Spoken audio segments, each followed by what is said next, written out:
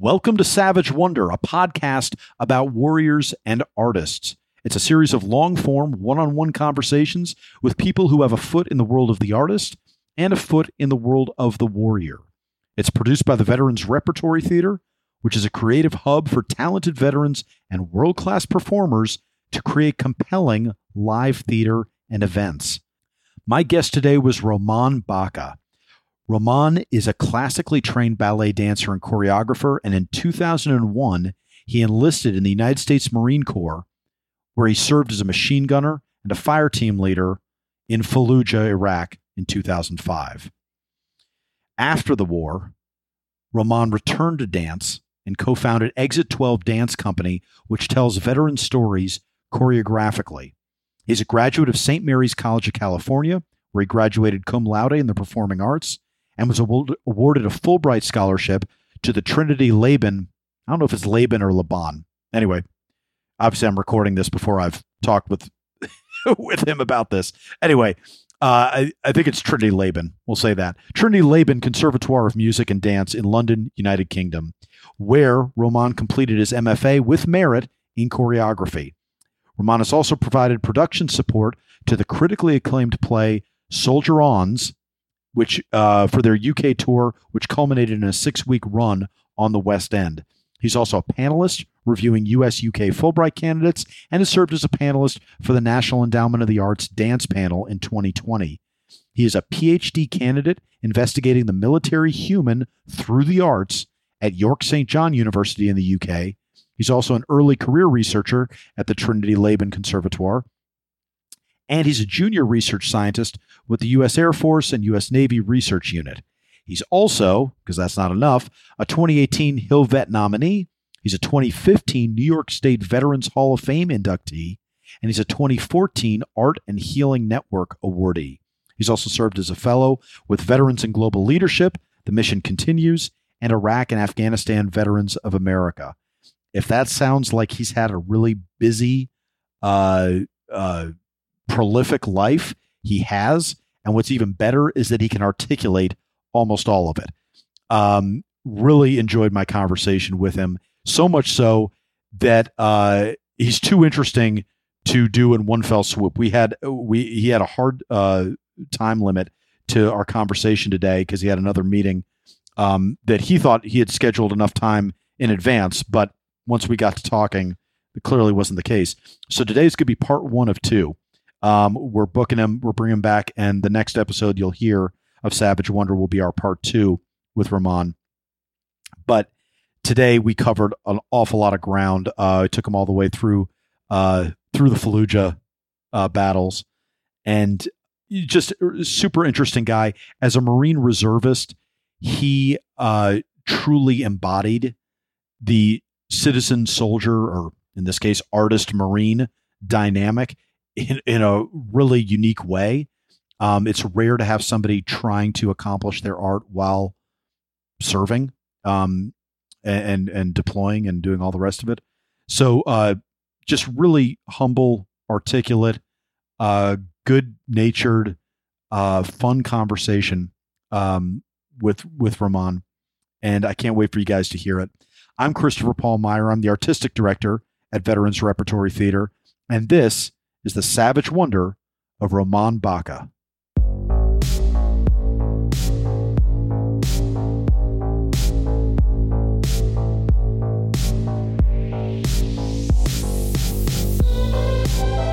Welcome to the show. Thanks. Nice to be here. So this is London. Is that what I'm looking at? This is. It's a residential street. It's not very exciting.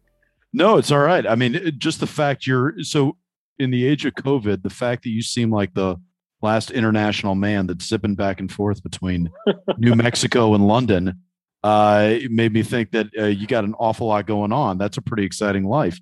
How was it? Did you have to quarantine going back and forth, or what's travel like right now? Earlier in the year, there was a quarantine coming back to the UK for 14 days. And so I did a couple trips where I had to quarantine. Okay. But now, if you're double vaccinated, they just require a test before day 2 of your return. So the day you fly in is day 0. You just have to take. Did I miss something? What's double vaccinated? Is that you got a second shot? You got a second round of the 2 shots? doses? Yeah. Oh, I see. Okay, you just have both your doses. Okay, gotcha. Yeah. Gotcha. I wasn't sure if we'd been vaccinating for so long that now we were on to our second set of doses. Gotcha. So I saw today, I'm going to start with a question that I don't get to ask many people because of the nature of this show. Obviously, we don't delve into people's physical workout regimens that much. But I saw today you had an Instagram post of your running route. Do you work out like a Marine or do you work out like a dancer? How do you work out? The answer is both. So I've been running lately just because, put on the COVID 20, Gotcha. 25. Uh-huh. And I started running again just because I figured I should do some cardio. But I also do like a heavy kettlebell regimen. And then I take ballet class every once in a while. Is kettlebell normal for dancers? Has that gotten filtered into the dance community at all? Or is that really still very much a different entity altogether? When I was teaching, I discovered kettlebells in like boutique fitness gyms in New York. Huh. And I felt that it was interesting. I felt it was necessary to introduce to my dancers as a way of injury prevention, functional fitness. And so, teaching dancers from age 10 on up, we would do like a ballet boot camp in the summer. And I would take my dancers out and we'd do, kettlebells, box jumps. I'd take them on a formation run, really stuff like that. Just 10 years old though, they were doing kettlebells. Light kettlebells, very light kettlebells. Wow. And heavily monitored so that they were employing correct form. And what did you see? What changes did you see in your dancers? Did you just see injury prevention, or did you see like core strengthening? Did they put on more muscle? Did you see more mass in your dancers? No, the only thing I noticed positively was a decrease in injuries, an increase in both body awareness, muscle awareness, and an increase in coordination and an increase in jump height. That's a lot of things. You said like, yeah, I only saw this, but that's a nice laundry list. That's a good laundry list of stuff. Yeah. Wow. So I guess let's start at the beginning because I don't want to jump in too much and then I'll have questions that probably could be easily answered if we just knew more of the backstory. So let's start at the beginning. So you were born and raised in New Mexico, right? I was, yeah. And where did dance come in? Because I'm guessing outside of Santa Fe, there probably wasn't a whole lot of dance influence. I did my high school years in Washington State, and I had a high school friend who was a ballerina. And she used to tell me all about her stories of dancing at the studio, doing shows, partnering with boys. And I always thought it was interesting. But it wasn't until my last year of high school and after that I decided to actually enroll in a dance class. I moved back to New Mexico to start college, and I started dancing there more seriously. And after dancing in New Mexico for about 6 months, I got a part in a musical. So Seven Brides for Seven Brothers was the first musical I did. And it's funny because after dancing for 6 months, I now look at pictures of that musical and I'm like, wow, I was not that good at all. There's a photo of everyone on stage, all doing the same step on I think it's the right foot, and I'm on the left, of course. But, being on stage, singing, dancing really captivated me. And so I went on to do more musicals and then got more serious about the study of classical ballet in particular. So, okay, my experience with dance, let me preface this by getting personal. My experience with dance is when I was acting decades ago in the city, and I was told for movement, go take a dance class. So I went to Steps on the Upper West Side, which you probably know, absolutely. Right? Yeah. And I went there. My mom had danced there. And she had danced there for years, both professionally and then as she became a mom and got out of the business. She still went and would take tap there just for exercise, but she hadn't been for years. So I went and I took dance classes there, and I'll never forget my first day walking in. The dance instructor took one look at me and was like, "Sweetheart, you are way too old. You will never make it." And I was like, damn, dude, I'm not even here to be a dancer. I'm here for fucking movement classes, and you're already tearing me down. So I say that with you, I mean, to be already at a senior in high school when you started, do you still feel like that always has put you at a disadvantage not to be raised from, out of the cradle dancing like so many dancers are? Absolutely. I think it definitely impacted my professional track. I don't think I got an early enough dance education, and an early enough rigorous dance education to do the things I wanted to do as a dancer. So now you get Seven Brides for Seven Brothers. You're singing now. Did you sang before, or was this new also? I had never sang before. I mean, I sang in church. Okay. I'm always off key. You're awesome. So you're on the wrong foot and off key. So you got it all going. Absolutely. You're a double threat so far. Okay. But that was the bug. That's when you got the bug. Absolutely. Though. Yeah. Okay. And now we're still pre 9/11, I'm assuming. Yes, this was in the 90s. Okay. And so where do you go from there? So now you're in New Mexico doing musical theater. What does one do when the musical theater bug hits you in New Mexico? I started dancing in New Mexico more seriously and started dancing with New Mexico Ballet Company and a few smaller ballet companies, and started dancing at the university as well. And it's where I got some of my earliest and most interesting roles in classical ballet. I did some very socially conscious work. One work at the university was about children in the Dresden concentration camps during World War II. Kind of imagined through the drawings that they did. And then another one was about an island of families that lost their children to a tsunami or a big wave, and about the grief that the parents were going through having lost their children. So early on, particularly in college, I got exposed to more of a rigorous ballet education and the connection of like dance and social themes and difficult themes. So this is going to sound, I'm going to try to make this not sound like condescending or New York snobbish or anything like that. But, and also I should stipulate I'm dance illiterate. So I don't, there may be stuff like this that have been going on in New York, but as a New Yorker, my sense of dance was, classical ballet, what have you. And I never heard of socially conscious dance. That was not in my purview. Do you find that was happening in New Mexico and around you because you were out of the mainstream of, let's say, dance culture, and therefore people would take those risks because they were like, hey, we need to do something else. There needs to be another, let's play to our strengths as opposed to trying to mimic New York. Is that fair? I think it was a combination of that and the fact that it was at university. So universities take a little bit more risk because they're not as concerned with putting butts in seats. And how did you find yourself as a dancer there? Were you middle of the pack? Were you, man, I'm a prodigy, I'm getting to it late?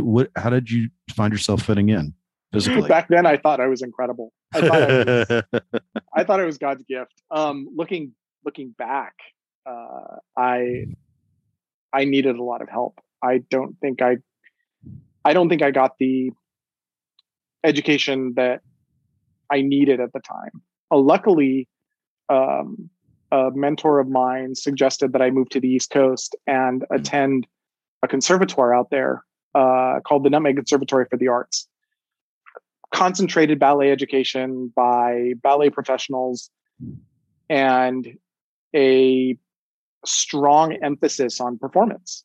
And so I left New Mexico, moved out to the East Coast, enrolled into the Nutmeg Conservatory for the Arts for the summer, expecting that I would stay for the summer and then figure it out. And then I was offered a year-long program and then accepted into their postgraduate program in ballet.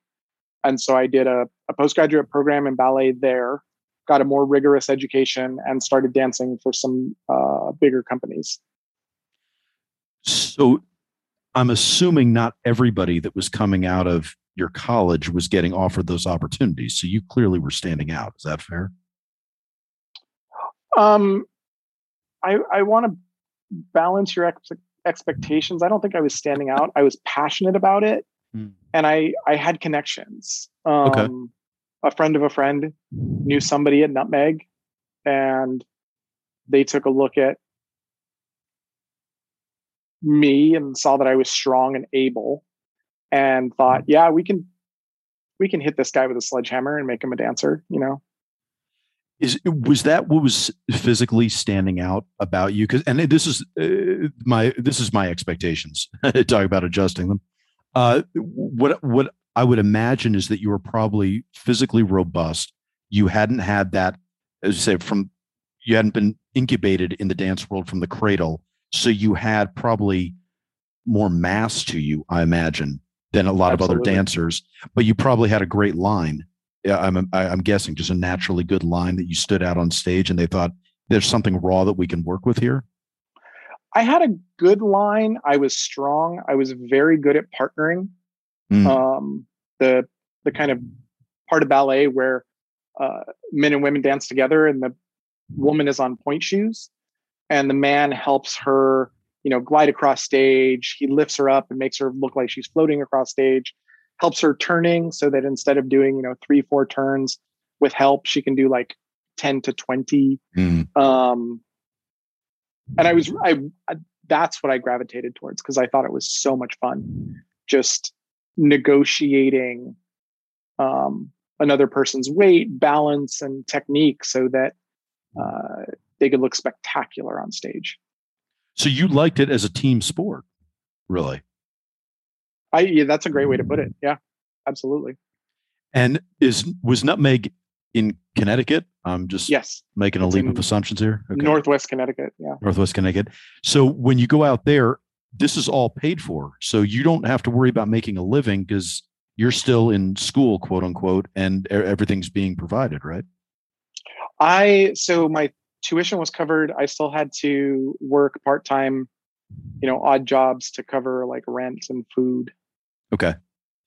And at what point was the practical side of your mind going, what's my exit plan here? How do I, monetize this? How do I get out and go into finance? Like, what were you thinking? What was the end game, or how are you taking it? Yeah, at the time I didn't know what was in the cards for the future. I had so many voices chiming into what I wanted to do. I wanted to dance. I wanted to choreograph. I wanted to be an artist. But then, you have, on one hand, a Russian teacher who grew up at the Bolshoi, knows what classical ballet is supposed to look like, telling me, you won't dance in a professional company unless, you're in the back line, you're a spear holder. And then, other people telling me that I, should pursue other opportunities. And looking back, there wasn't that one voice to be like, you could dance for a contemporary company, you could pursue other opportunities that are outside of strict classical ballet, and you could succeed. Most of the voices were, you should do something else. And I tried to stifle those voices as best I could. And I started guesting as a professional dancer. So dancing with smaller companies in Connecticut and New York, in productions, making, a couple $100 here, a couple $100 there, and dancing on stage. And I kept doing that while fighting those voices in my head from my teachers that said I would never make it. And, the looks from like people who, you tell you're a ballet dancer and they kind of give you an odd look, or, dads of girls you were dating that, are like, you're dating my daughter and you're a dancer. Like, what kind of like future does that pave? And So I think at the time, as hard as I fought to follow the professional path, being a ballet dancer, the voices overpowered me, as well as the lack of satisfaction in the work that I was doing. So most of the work was, like you said, New York classical ballet, like Swan Lake, Sleeping Beauty, Midsummer Night's Dream. Very little of it had that kind of social voice, social impact voice. And you felt like you weren't connecting with the material as much. Is that what I'm picking up? Absolutely. Okay. Absolutely. And you also made the tactical mistake of dating outside of other dancers. So they might not understand dance. If you've just been dating other ballet dancers, it might have worked out. Absolutely. Yeah. But yeah, so I maybe should have delved into this earlier, but athletically, had you played sports in school? What was your physical background coming in before you started dance? I wasn't a jock by any means. Mm-hmm. I did some bike riding with family members, and I played soccer in high school, but I wasn't very good at soccer either. So outside of the team aspect of partner dance, what was it that was appealing to you about it? Was it the thrill of being on stage? Was it the thrill of a live audience? What was it? I think it was that, as well as the intellectual pursuit of the study of classical ballet. It's a very complicated art form. The physicality of it,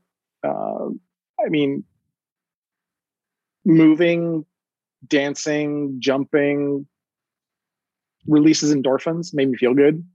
And the ability to express yourself on stage and express emotions. You must feel the same way acting, being able to put on a character and delve into, emotions that you either have felt and want to express, or emotions that you might not have investigated and want to delve deeper into and see if you can make those come alive on stage.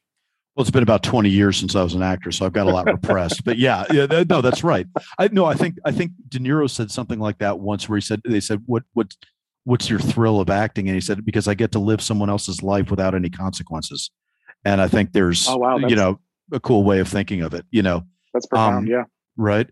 So, but what's interesting to me is that you weren't naturally running around juicing off endorphins up until then. It was kind of like this found you and kind of unleashed the whole physical side of your life that you hadn't really been diving into up until then. Absolutely. Wow. And so at this point, while you're going around gigging, doing these small guest appearances, had you given up singing? Was musical theater done, or was that all singing was done? Singing I could was not done. hold a tune to save my life. Yeah. Okay. So you didn't need many voices to talk you out of that. That one No. died on its own. Okay. All right. And so tell me about when you say the intellectual pursuit of classical dancing, what does that mean? Just the history of it, the stories behind Balanchine, or what is it? What does that mean exactly? Pardon me while I nerd out for a second. So okay, go for it. The Vaganova technique was what I studied in, and it came over from Russia. There was a famous ballet teacher by the name of Agrippa Vaganova that wrote what we call the Vaganova Bible. It's basically a book that she wrote that sets out how to do every single exercise. And then from that, she designed her class methodologically so that it challenges the body in a way that, like functional fitness, is always surprising the body in order to make it grow. So if you think of a classical ballet class, it starts with pliés, bending of the legs at the knee, like squats, right? And then it goes with like tendus, like leg extensions, sliding the foot out from the feet together, sliding one foot out in front of you, using the floor for friction so that there's resistance. And it's done slow first and then fast. And then you go back to another slow exercise where you're actually lifting the leg off the floor, getting a little bit more resistance by the weight of the leg, lifting the leg higher. Then it goes back to another slow exercise, and then a fast exercise, lifting the leg higher, rotating it through all the directions that a leg can go through, opening up the hip a bit, increasing flexibility. And so that's a small taste of just a bit of how complicated dance can be. Once you study body alignment, you study anatomy, how the body is supposed to stand, then you put the exercises on top of that, layer on top of that what the exercises are supposed to do for the body and how they're supposed to train the body. And then layer on top of that how to structure a class so that these exercises can work in tandem with one another to eventually produce a dancer and produce an art form within a body that can be dynamic, expressive, textured, and explosive on stage. So the physiological aspect was really appealing to you. It's almost like people that get into CrossFit or get into yoga and just really start to study and nerd out on all those details. Absolutely. Yeah. Wow. I've been nerding out on ballet since Nutmeg. And it hasn't waned. Like that's maintained, like it still is as fascinating and you're still finding layers and depth to it. The only thing that has waned is what I want to do with it. It's kind of, taken such a odd trajectory, from studying at Nutmeg to dancing professionally to segue into the military, coming out of the military and starting a dance company. And then, trying to decide where to place my efforts, my research, and my intelligence so that I can make the most of this life with dance. Yeah, it's an interesting problem set that you have because, obviously our podcast tries to focus on that warrior artist divide. And you embody that maybe more than most even. And I would imagine that's a very strange, unbushwhacked path to go down. Like there's not a lot of precedent. So did you have, now sitting where you are now, do you have role models that you look at and go, well, they kind of did something similar, or is it, or are you like, no, I'm in uncharted territory and I really, and this takes up all your bandwidth, just figuring out what does right look like for an unprecedented effort? I'm going to challenge your podcast listeners to prove me wrong, but I believe I'm in uncharted waters. Yeah. There was a time when I tried to go the typical artistic director path of a ballet company, and I ran a ballet company in Connecticut for 4 years. And before that, I, was an artistic director of their Nutcracker and several shows. And, I had a mentor sit me down and they were like, you can do this, what you're doing, being a typical artistic director, and you can be just like all the other artistic directors in the world, leading a ballet company and doing things like creating ballets to put butts in seats about storybooks and, well-told tales. Or you can continue on this path that you created of being a Marine who started a ballet company and really investigating this work that you've chosen to investigate. And, he said that to me at a very sensitive yet pivotal time in my life. And it made me recommit to this path. Before I ask any other questions on that, we probably should keep setting the table a little bit. So let me dive back into your professional career before the military then. So you were gigging around and then you started to get proper paid work, I'm assuming, right? Where you were like, hey, I'm making a living and this is my career path and I don't necessarily need to second guess myself for the time being, right? No, I was still gigging. Okay. Ballet gigs aren't well paid. And I was working a second job as well. And I think that's the introduction into this pull of like, can I really make this happen as a dancer, or do I need to try something else? And how old were you when 9/11 happens? Right, 2001. How old are you at that point? 25 or 26. Okay. So you were still young enough that maybe you weren't totally thinking about marriage, family, how to Right. support kids, all that stuff, right? So there was a little bit of carefreeness still. But April 2001, you're still thinking, yeah, this is the path I'm on. I'm relatively comfortable here, doing two jobs, doing the starving artist thing, and trying to make it work, right? I think it was around the summer of 2000, I started to have significant anxiety about one, following this path, and two, not doing work like the work I was doing in New Mexico, the socially conscious work, but the work that mattered. Huh. And I think a big part of it was I wanted to do something that mattered. I wanted to help others. I wanted to be of service. My grandfather was in the Korean War. His three brothers spanned the branches of the military. My family structure on my mother's side was a family structure of giving, helping, being of service, and I missed that by being a dancer. Not saying it didn't happen. There were things that we did, but I didn't feel totally fulfilled doing what I was doing.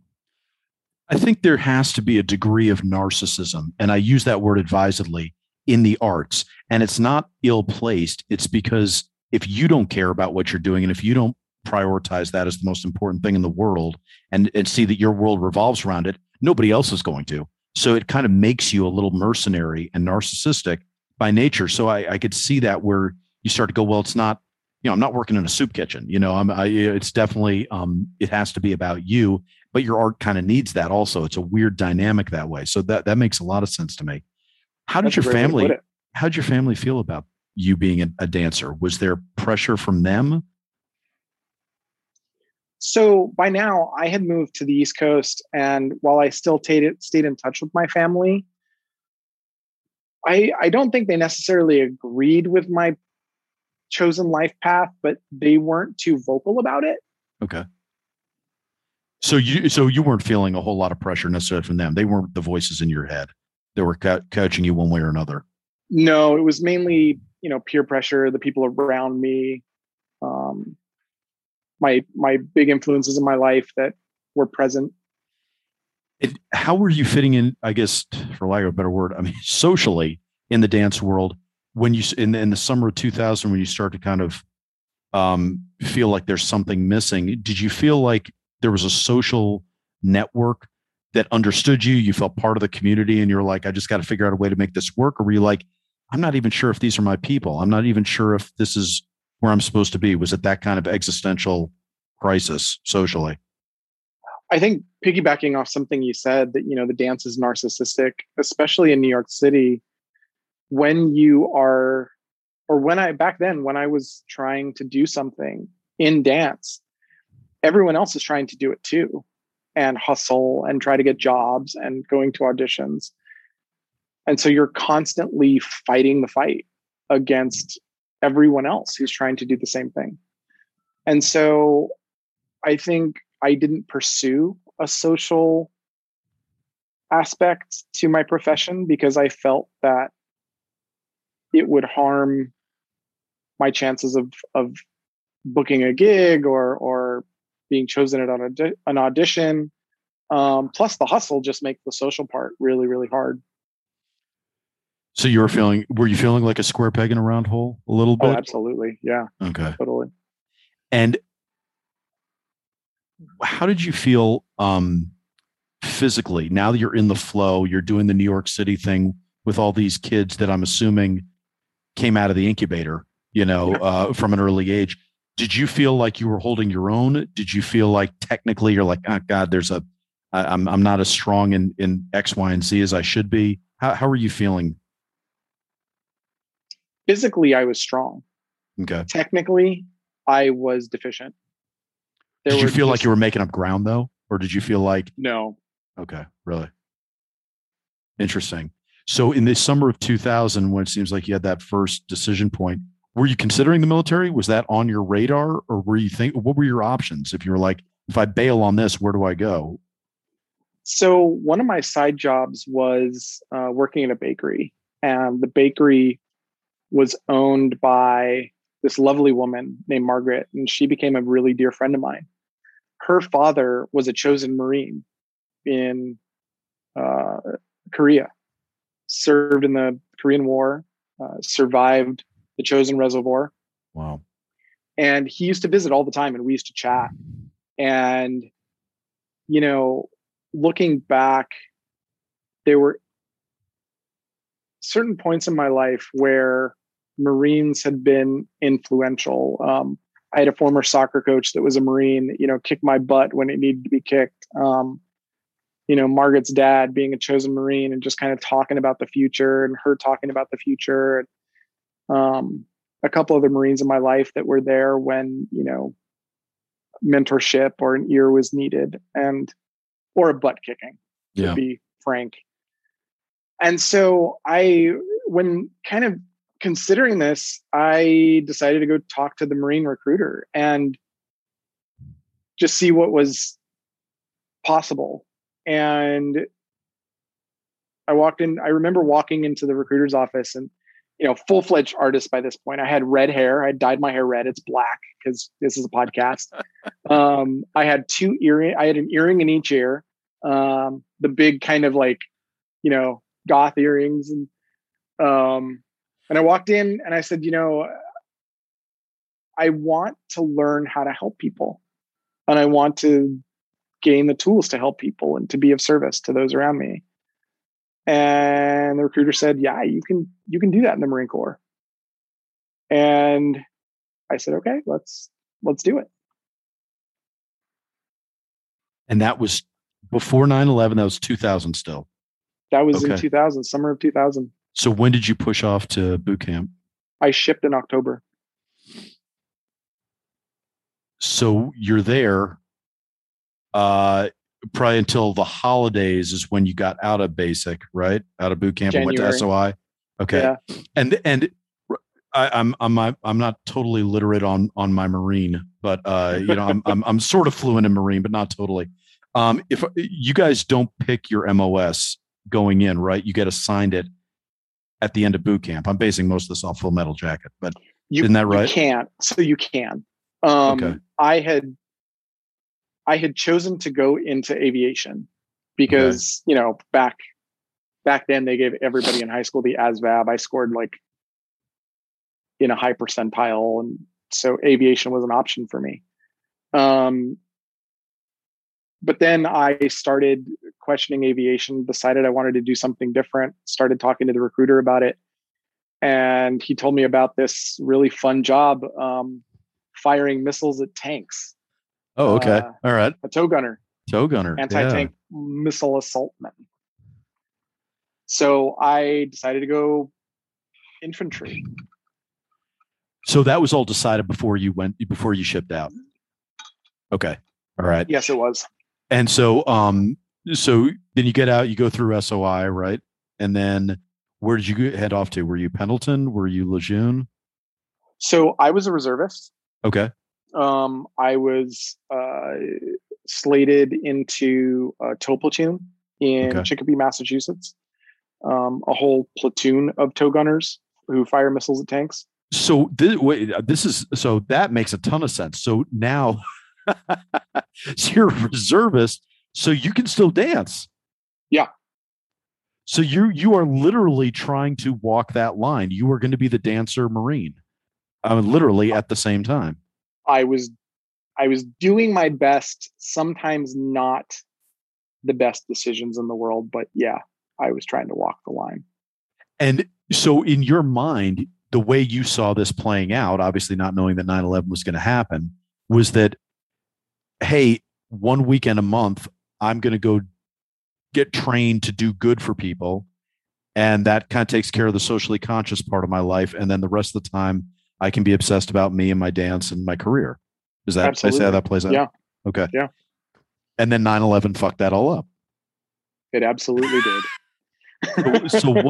So where were you professionally on 9/11? Were you working? Did you have a job? Were you dancing actively at that time? I was working a side job with a dear friend in Connecticut, and we were at his office when 9/11 happened, and we flipped on the TV and saw the planes crash into the tower. And I immediately got on the phone to the unit. I was like, when are we going? Where are we going?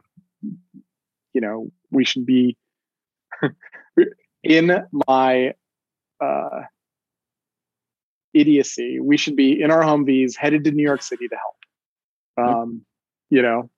But it's not at all idiotic. I mean, that was the time and place for it. That's right. Yeah. When all hands were needed. How had you been liking the Marine Corps up till that point? Had it been everything you wanted it to be? Was it disappointing? Was it fulfilling? It was interesting. I think I was a little hard-headed. A hard-headed Marine. So, you must have not have been able to fit in. I clashed with some of my superiors, didn't make the best decisions.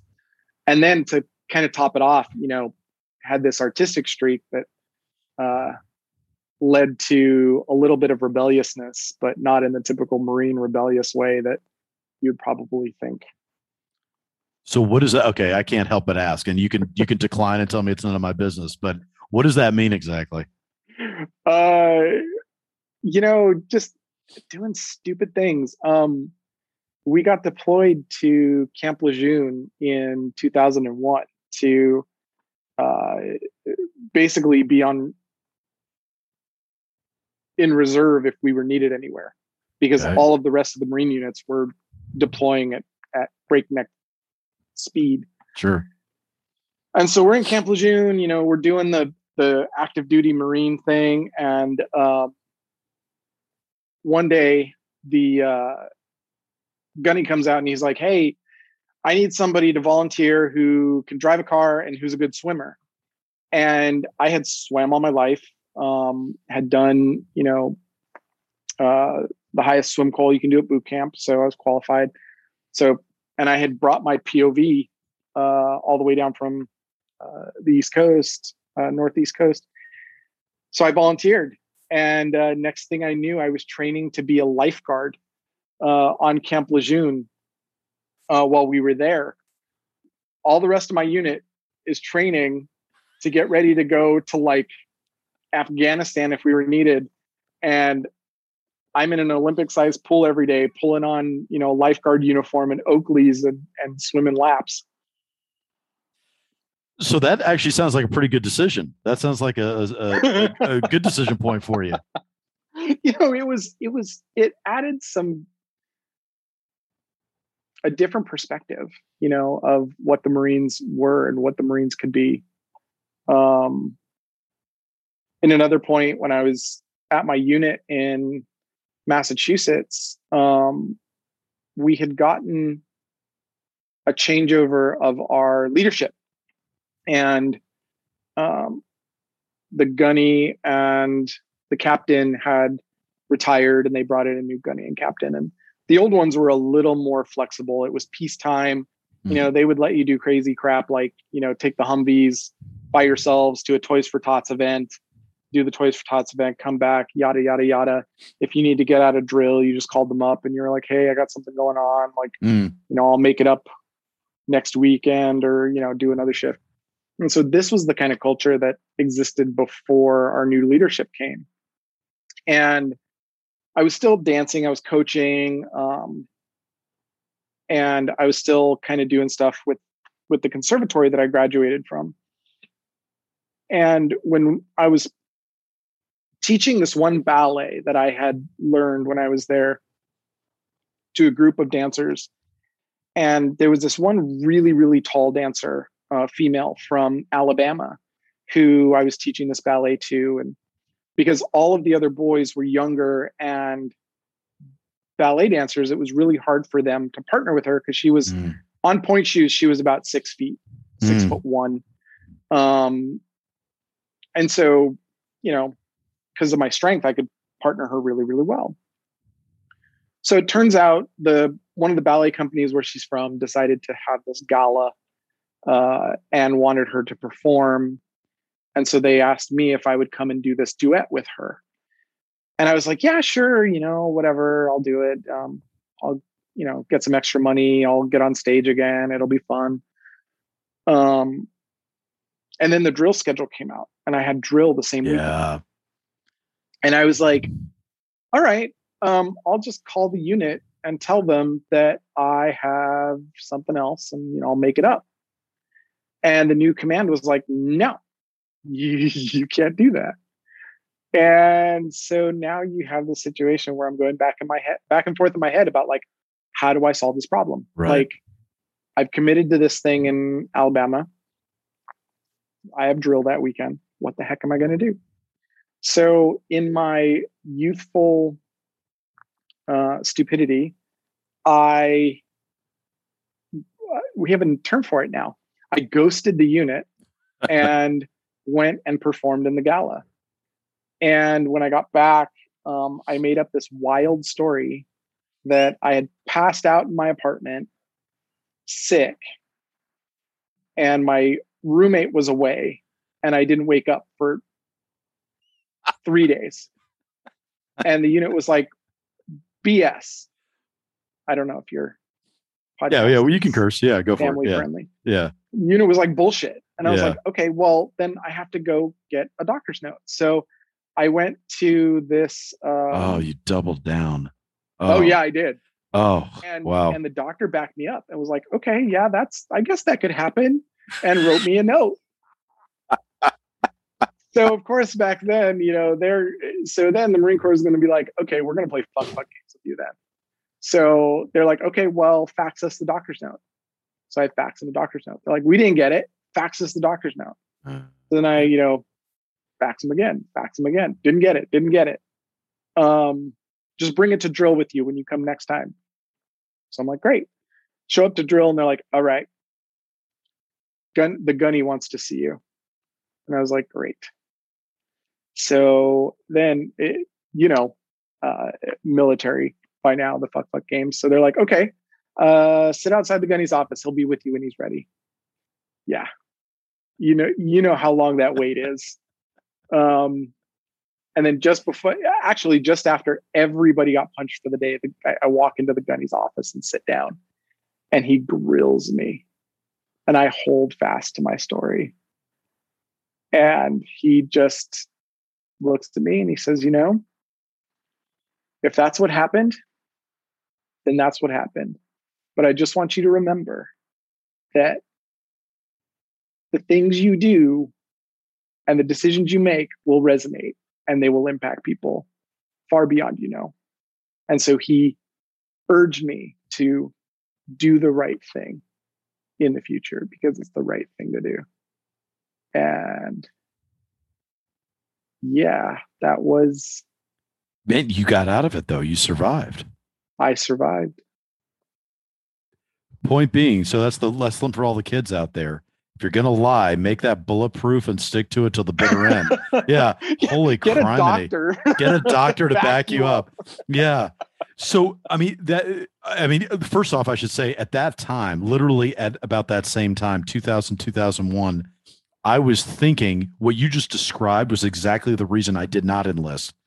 Really? Because at the time I was doing stand-up and I was acting and I was starting to direct and I'd always loved the military. I always been like fascinated by it and it was like, yeah, it'd be really cool. But I was like, I don't know how you work that into an artistic pursuit. And I was like, and my mom who had, been an actress and been on Broadway and all this. And she's like, you're a fucking idiot. She's like, don't you dare do that. She's like, because every time you'll get a big break, there'll be some military commitment that's going to take you away. Don't do it. And up in heaven right now, she's nodding and going, yeah, see, motherfucker, that's what I would have told you. But that said, it didn't end up mattering for me anyway, because I ended up going in and she ruined the day anyway. But point being, but that's funny because that's exactly the horror story that was always in my mind. Did they know you were a dancer? No. So you did not share that. You were don't ask, don't tell on dancing. I found out in boot camp that it was a bad idea. You probably knew that before boot camp even, but you took the gamble. I thought it would be interesting to like tell a couple of the guys and tell my senior drill instructor so that he knew that he had made a ballet dancer Marine. Okay. And that didn't play well for me. So I decided to shut up about it. There was no pun on being a toe gunner. That never came up. Never heard that before. That's really? amazing. Oh God. I mean, where's the wit? No wit in the Marine Corps. That's so disappointing. So did anyone at your unit ever know? Did you tell any peers or anybody like that? Not until Fallujah in 2005. Okay, we'll get there. But now I have an image of you dodging bullets in Fallujah and saying, "Hey, if we die, you should know I'm a ballet dancer." But we'll get to that in a second. Okay. Did anyone in the ballet world know you were a Marine? Was that something you talked about? They did because, you know, the ballet world, especially around the Nutmeg Conservatory, became like family. Okay. And they knew the decision I had made. They knew that I had gone into the military. Yeah. What was the response? Were they like my mom? Did they think you just killed your career? A lot of them were proud that I had stepped up to serve my country. Okay. There were a couple of my dear friends that thought I was going to change for the worse, that the Marines were going to make me a killer. And so there was some concern from a couple of people. No concerns career-wise? Nobody looked at you and was like, how are you going to manage this? How are you going to dance and do the Marines?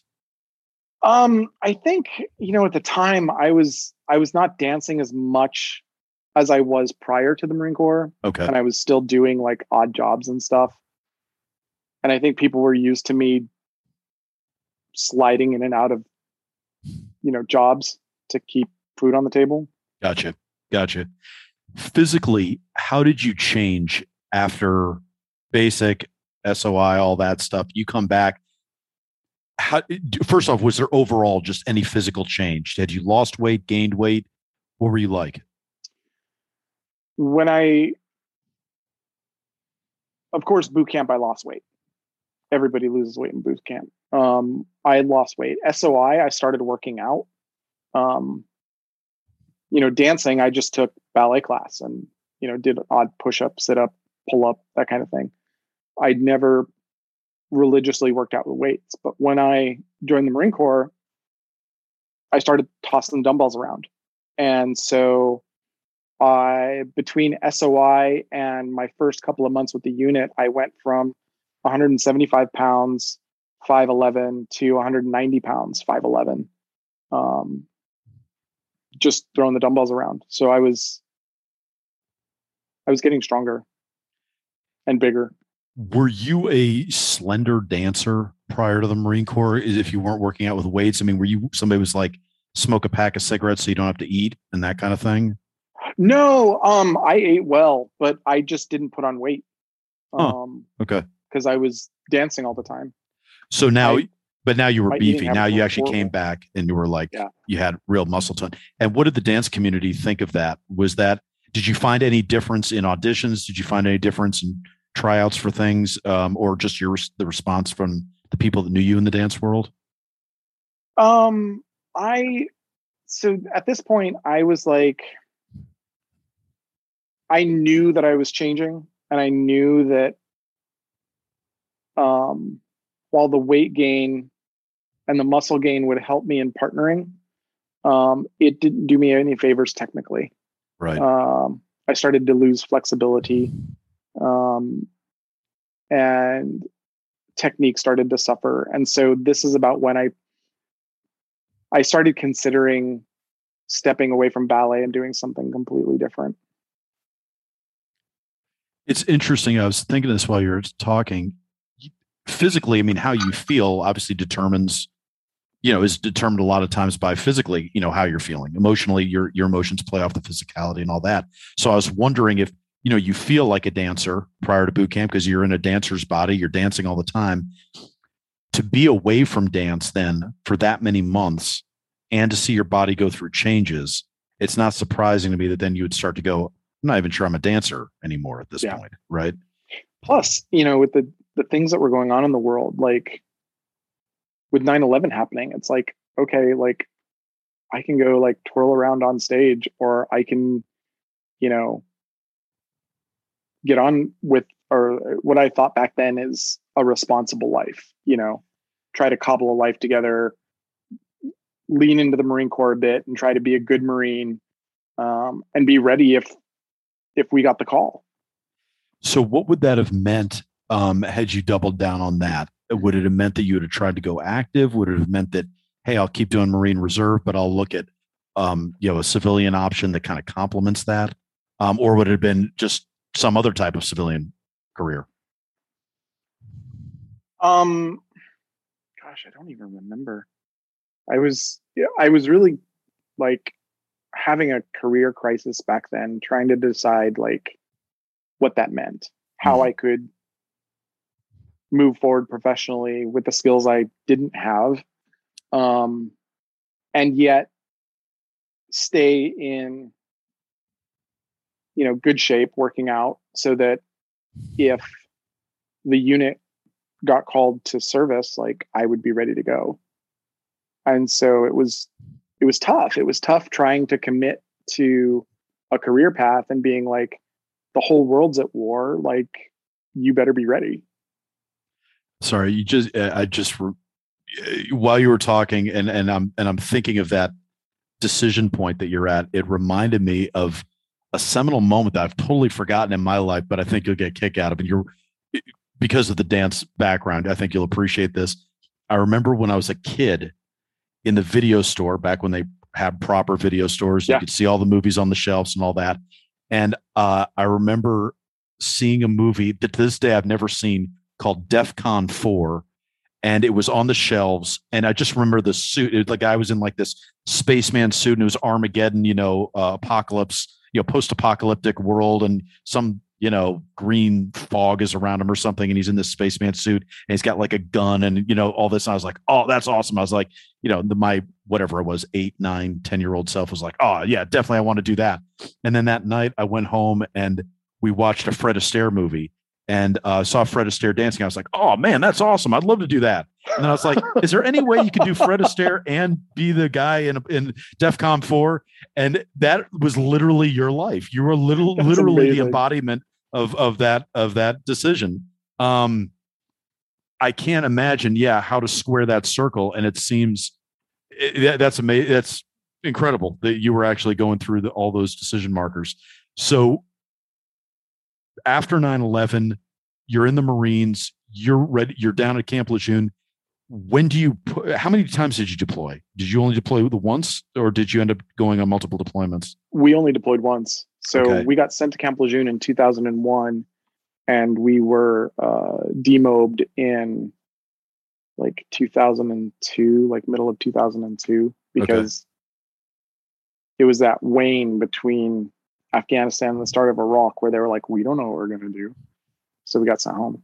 And how did, career-wise now, what did that do to you? Because now you're losing time, you're getting older, you're in the Marine world, even if you're just lifeguarding it up, you're still in the Marine world. So, were you able to practice dance on your own? Like, were you literally in a closet practicing?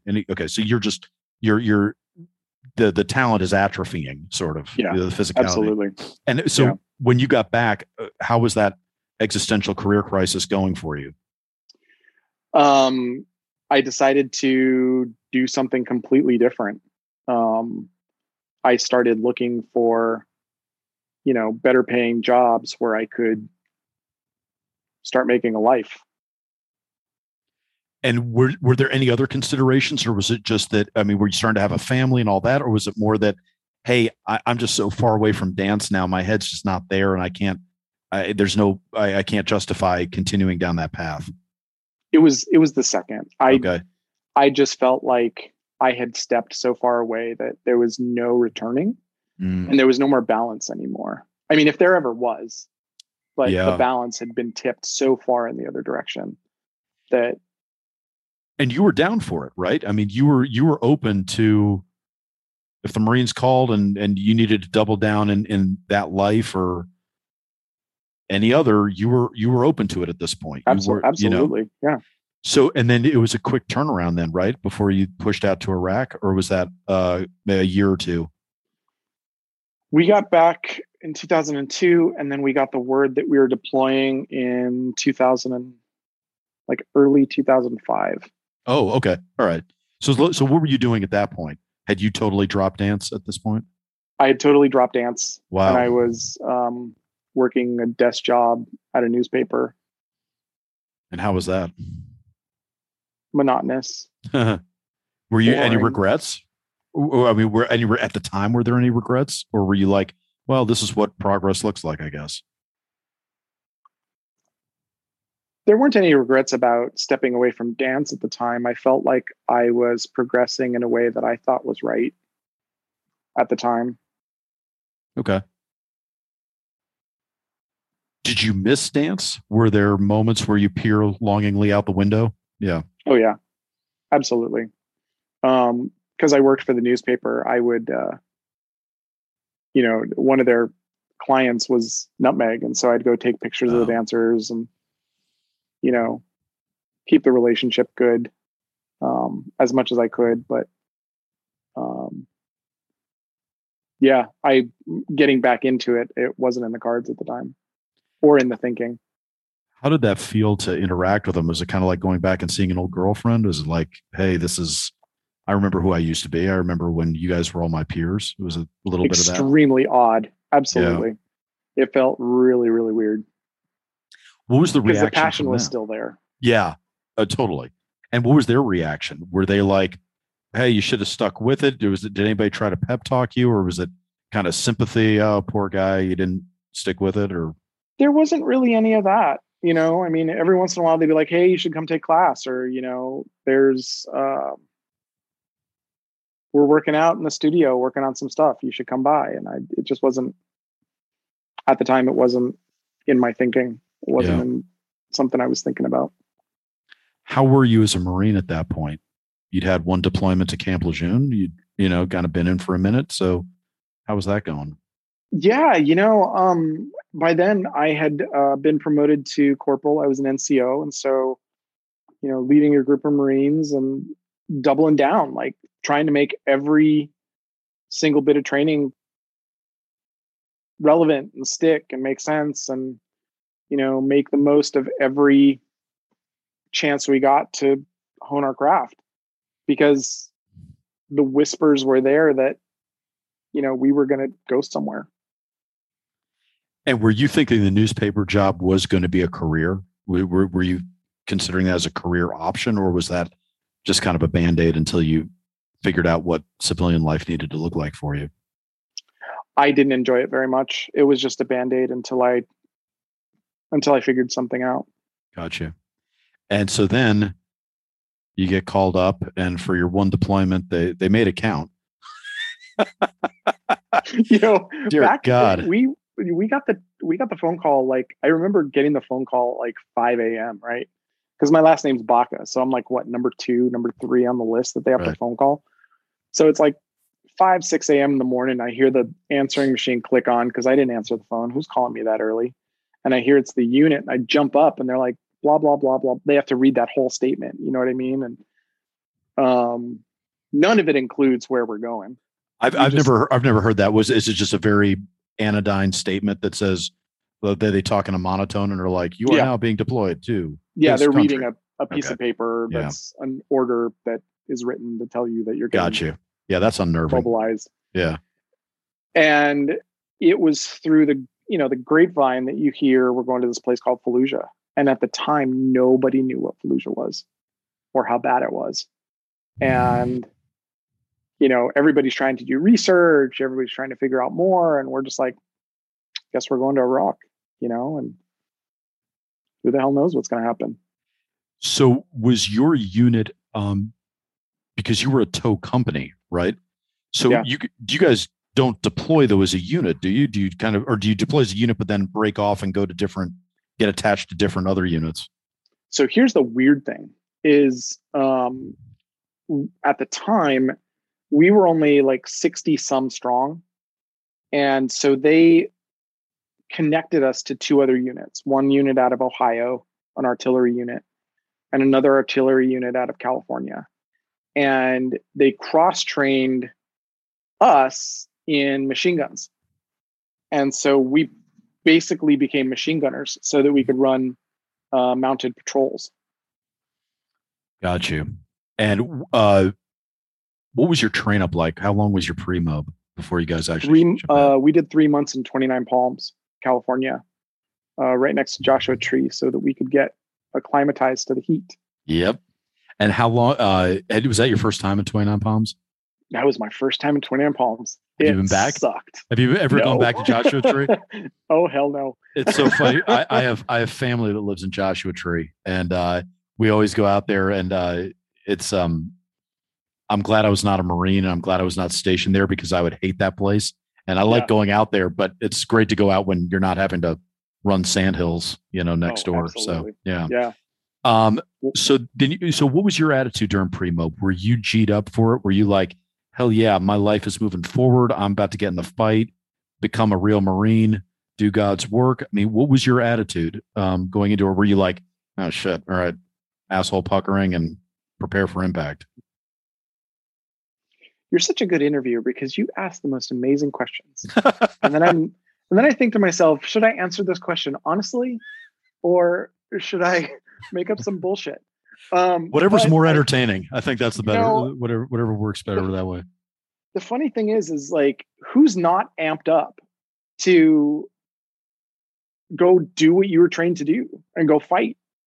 And the training only amps you up even more, because it's like, you're going to go kick down doors, you're going to go shoot at the bad guys, and you're going to, save lives of the people next to you. And so I was deeply into the training, but scratching at the back of my brain was this feeling that like, I didn't want to be that. Like, I didn't want to go over and partake in the bad side of war that you saw, that you read about, or that you saw movies about, or, you heard stories about.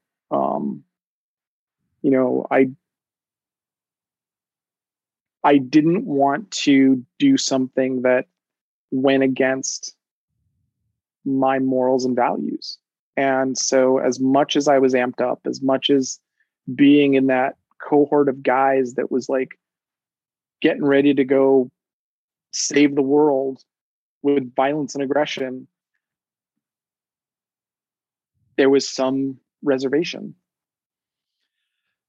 I didn't dwell on this, and maybe I should now, because you talked about going into the Marine Recruiter initially and saying, yeah, tell me about the, essentially humanitarian aspects of the military and what I can do. And I kind of laughed because I was expecting him to go, well, the thing is, when you shoot a guy's head off, it's amazing, so at this point, I mean, what had you thought was going to be the humanitarian effects of your military service? I mean, obviously your MOS was a tow gunner. You've been cross-trained as a machine gunner. You weren't civil affairs. You weren't a Navy corpsman. You weren't in a job where there were peaceable applications of it. So, and I say this as somebody that firmly believes U.S. military forces done more to create peace in the world than any other entity.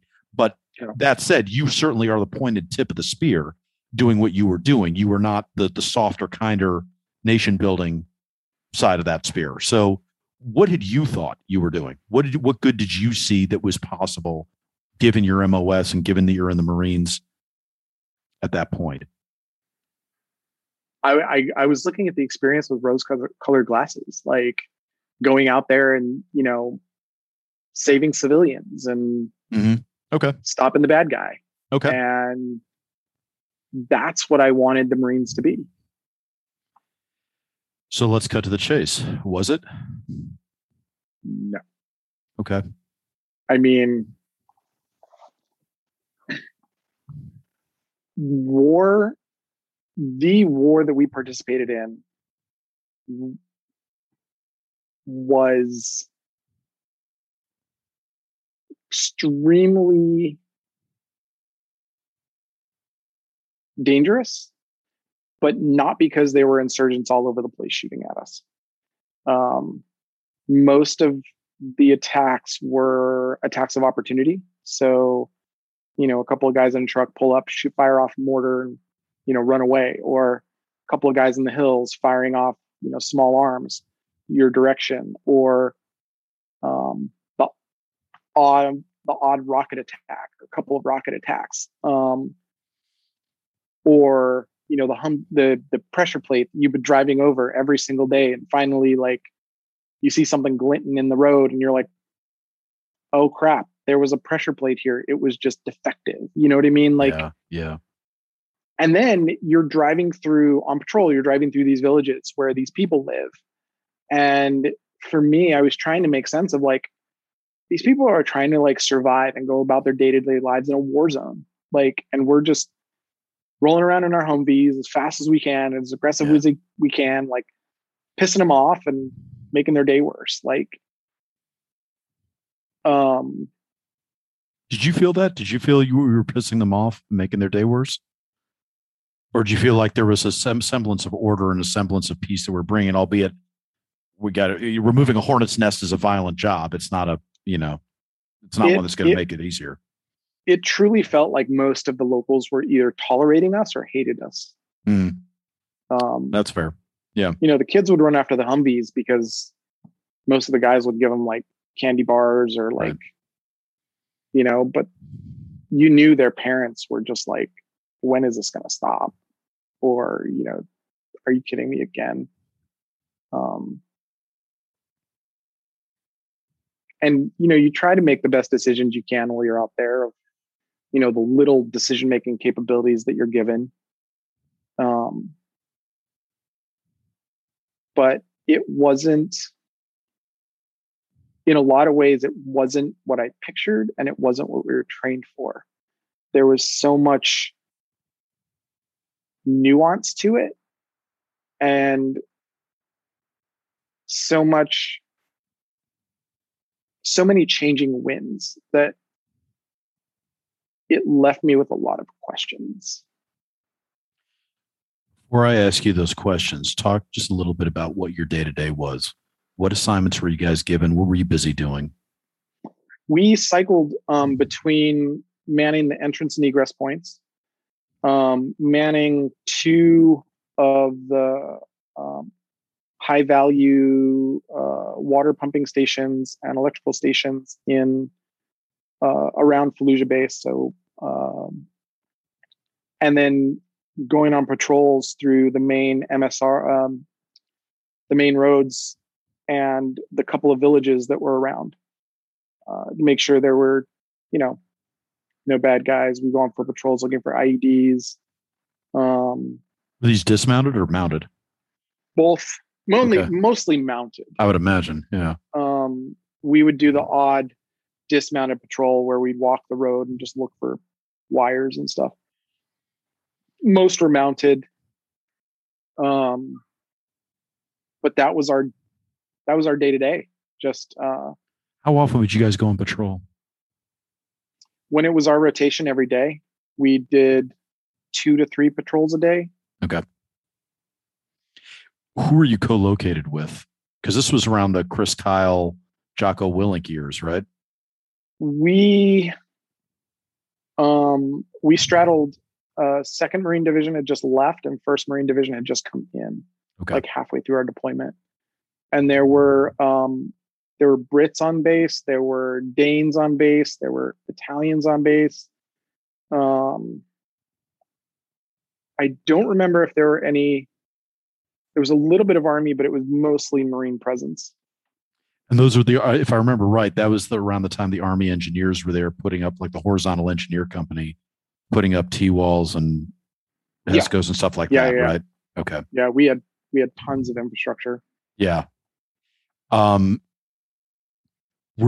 your unit more outside the wire than most that were there?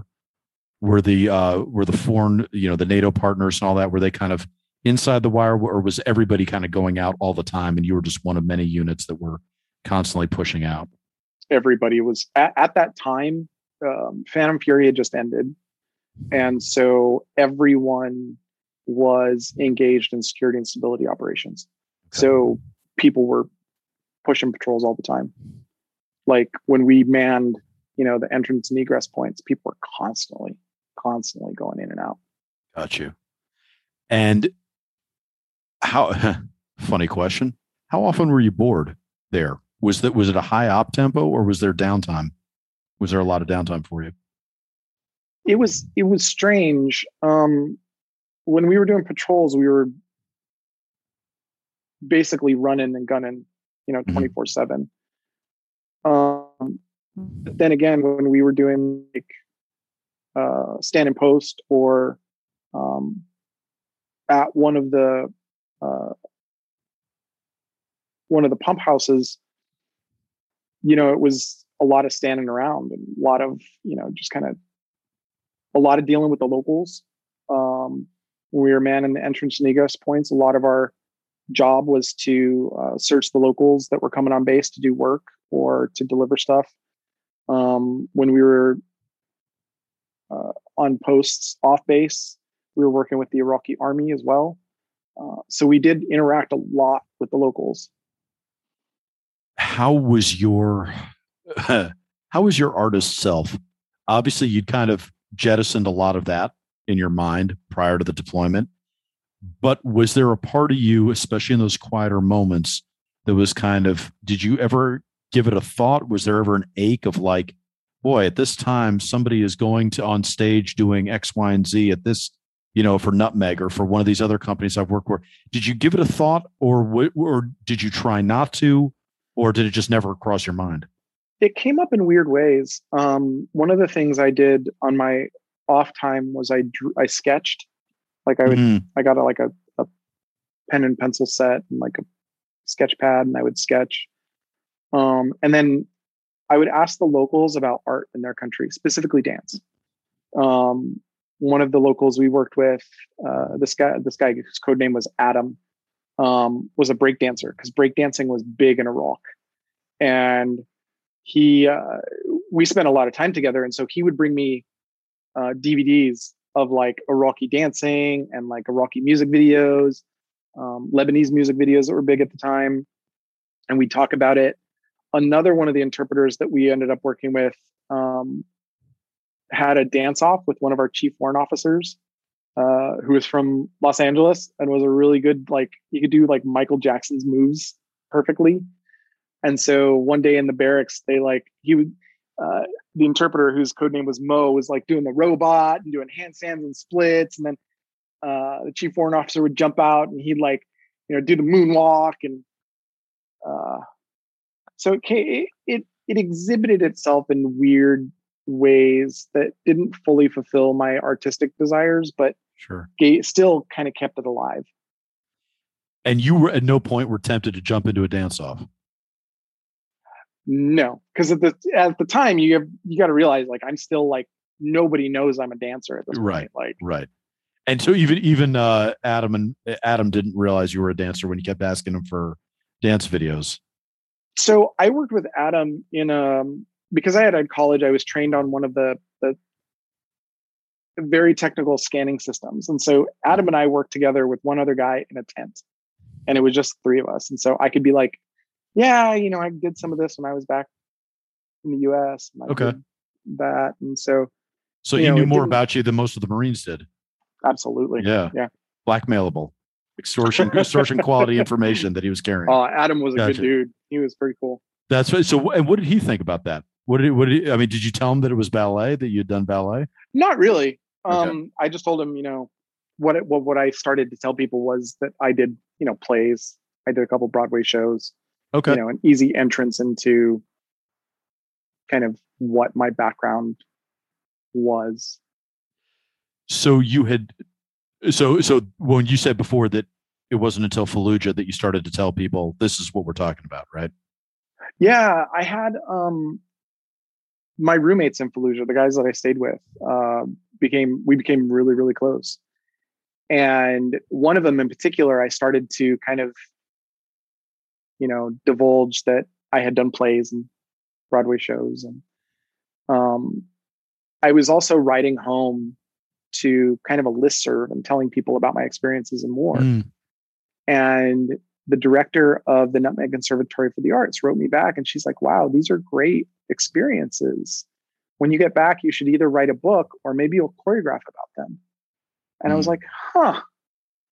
And so I started talking with my buddy about, creating the show when we got back about, a guy who grows up as a dancer, goes to war. And it was a fantastical imagining that just passed the time as we kind of talked about it back and forth. And was this because he just happened to be co-located with you and you guys got along, or did he have a background in dance or performance in some way? Okay. Just because he was there, he was a good dude. We shared an iPod. And yeah. I enjoyed when he'd come back from the gym because all his favorite songs were different than my favorite songs and vice versa. And we just, run out of things to chat about. So we just chatted about everything. And dance came up eventually. Do you still have all those listserv messages that you sent back? Did you keep all those? Yeah, I did. And did they become grist for the mill? Did they end up getting, do you actively consult them for ideas now, or did they end up developing into your initial work when you got back? How much of that has been used? When I started choreographing, my first piece was just kind of a very broad interpretation about what war looked like for me. It showed a Marine on patrol, had 4 ballerinas on stage, kind of evoking the things that I felt were important to a Marine, like love, home, courage. And so the dancers were meant to evoke that. And then there was this, conflict, and it was kind of interesting. The next piece I did, I started to look into those emails again. Looked at emails that I had sent home and emails that people had sent to me. And I got a bunch of actors and went into a recording studio in New York and had them record them as voiceovers, and then choreographed a dance that was basically the loved ones at home dancing what the letters weren't saying. Because I don't know if you had this experience, but almost every letter I got was extremely uplifting. Everything was great back home. Nothing was going wrong, blah, blah, blah, blah, blah, just to keep your spirits up. When you know that back home, people are grieving, they're lonely, they're anxious that something's going to happen. And every time they don't hear from you, they go nuts.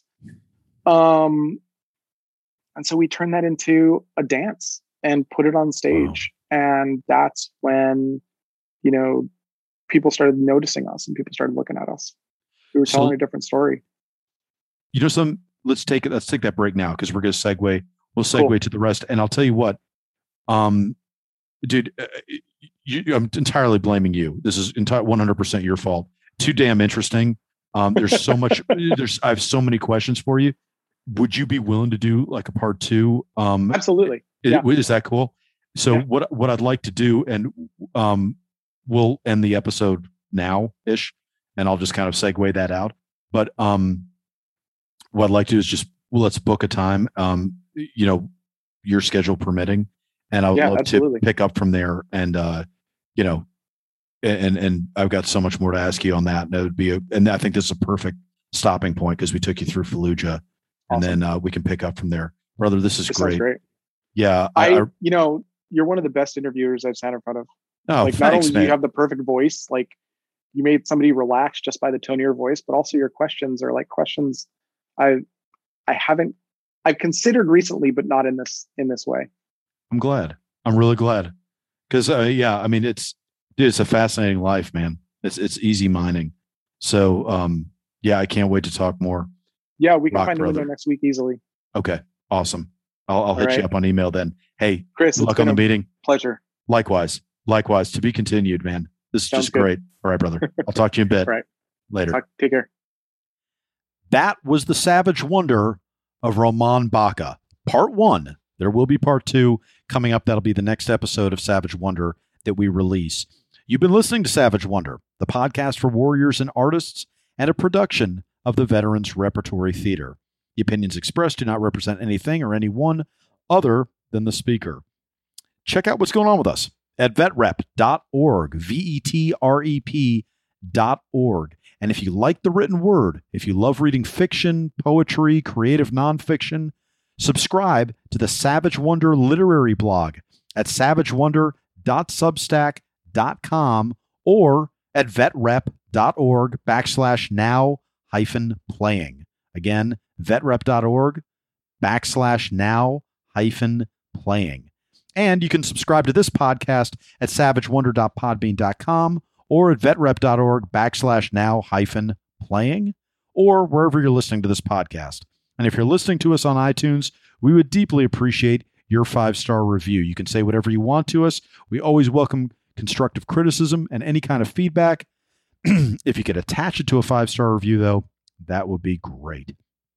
We also would appreciate it if you give us a follow on Instagram at VetRep Theater or on Twitter at VetRep Theater or on Facebook at Veterans Repertory Theater. And I know nobody knows how to spell repertory. It is REPERTORY, and theater is the American spelling, ER, not RE. So at Veterans Repertory Theater on Facebook. If you want to submit your work to Veterans Repertory Theater or to our literary blog, please go to vetrep.org/submissions. As always, thanks to our producer, Michael Neal. I'm Christopher Paul Meyer. On behalf of the Veterans Repertory Theater, see you next time when we'll dive further into the savage wonder of it all.